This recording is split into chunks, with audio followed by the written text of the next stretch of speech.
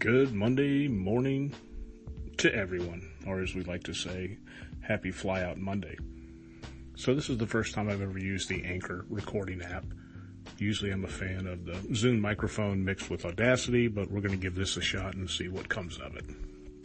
So like I said, it's Fly Out Monday. I've just finished packing, and I'll be heading to the airport here in a few minutes and flying into Atlanta this afternoon. I've got a Tuesday morning meeting in Knoxville, a Wednesday morning meeting down in Atlanta, and then finishing up with a Thursday morning meeting down in Statesboro, Georgia.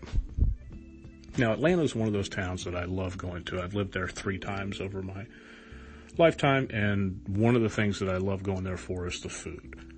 And one of my favorite stops is basically it's a hamburger drive-in. It's the Varsity, situated right off Interstate 85, right across from the Georgia Tech campus. And if you like to eat like a third grader, like I do, this is the place to get your food on. I mean, they've got chili dogs, chili burgers, slaw dogs, peach pies, French fries.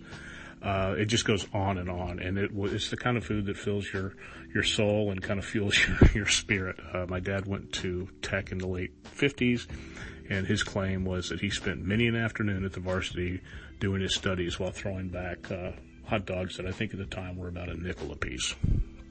So then it's up to Knoxville. I don't have a favorite food stop in Knoxville. I usually rely on the hotel staff to point me to something that's local. I'd rather do that than eat at a chain.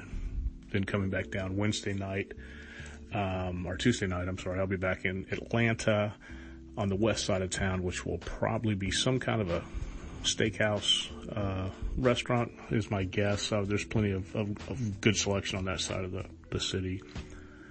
And then Wednesday night it's down to Statesboro, Georgia. Now Statesboro is the college town for Georgia Southern, and the food there, it's a lot of wings and a lot of beer, which is a great way to wind down a Wednesday afternoon.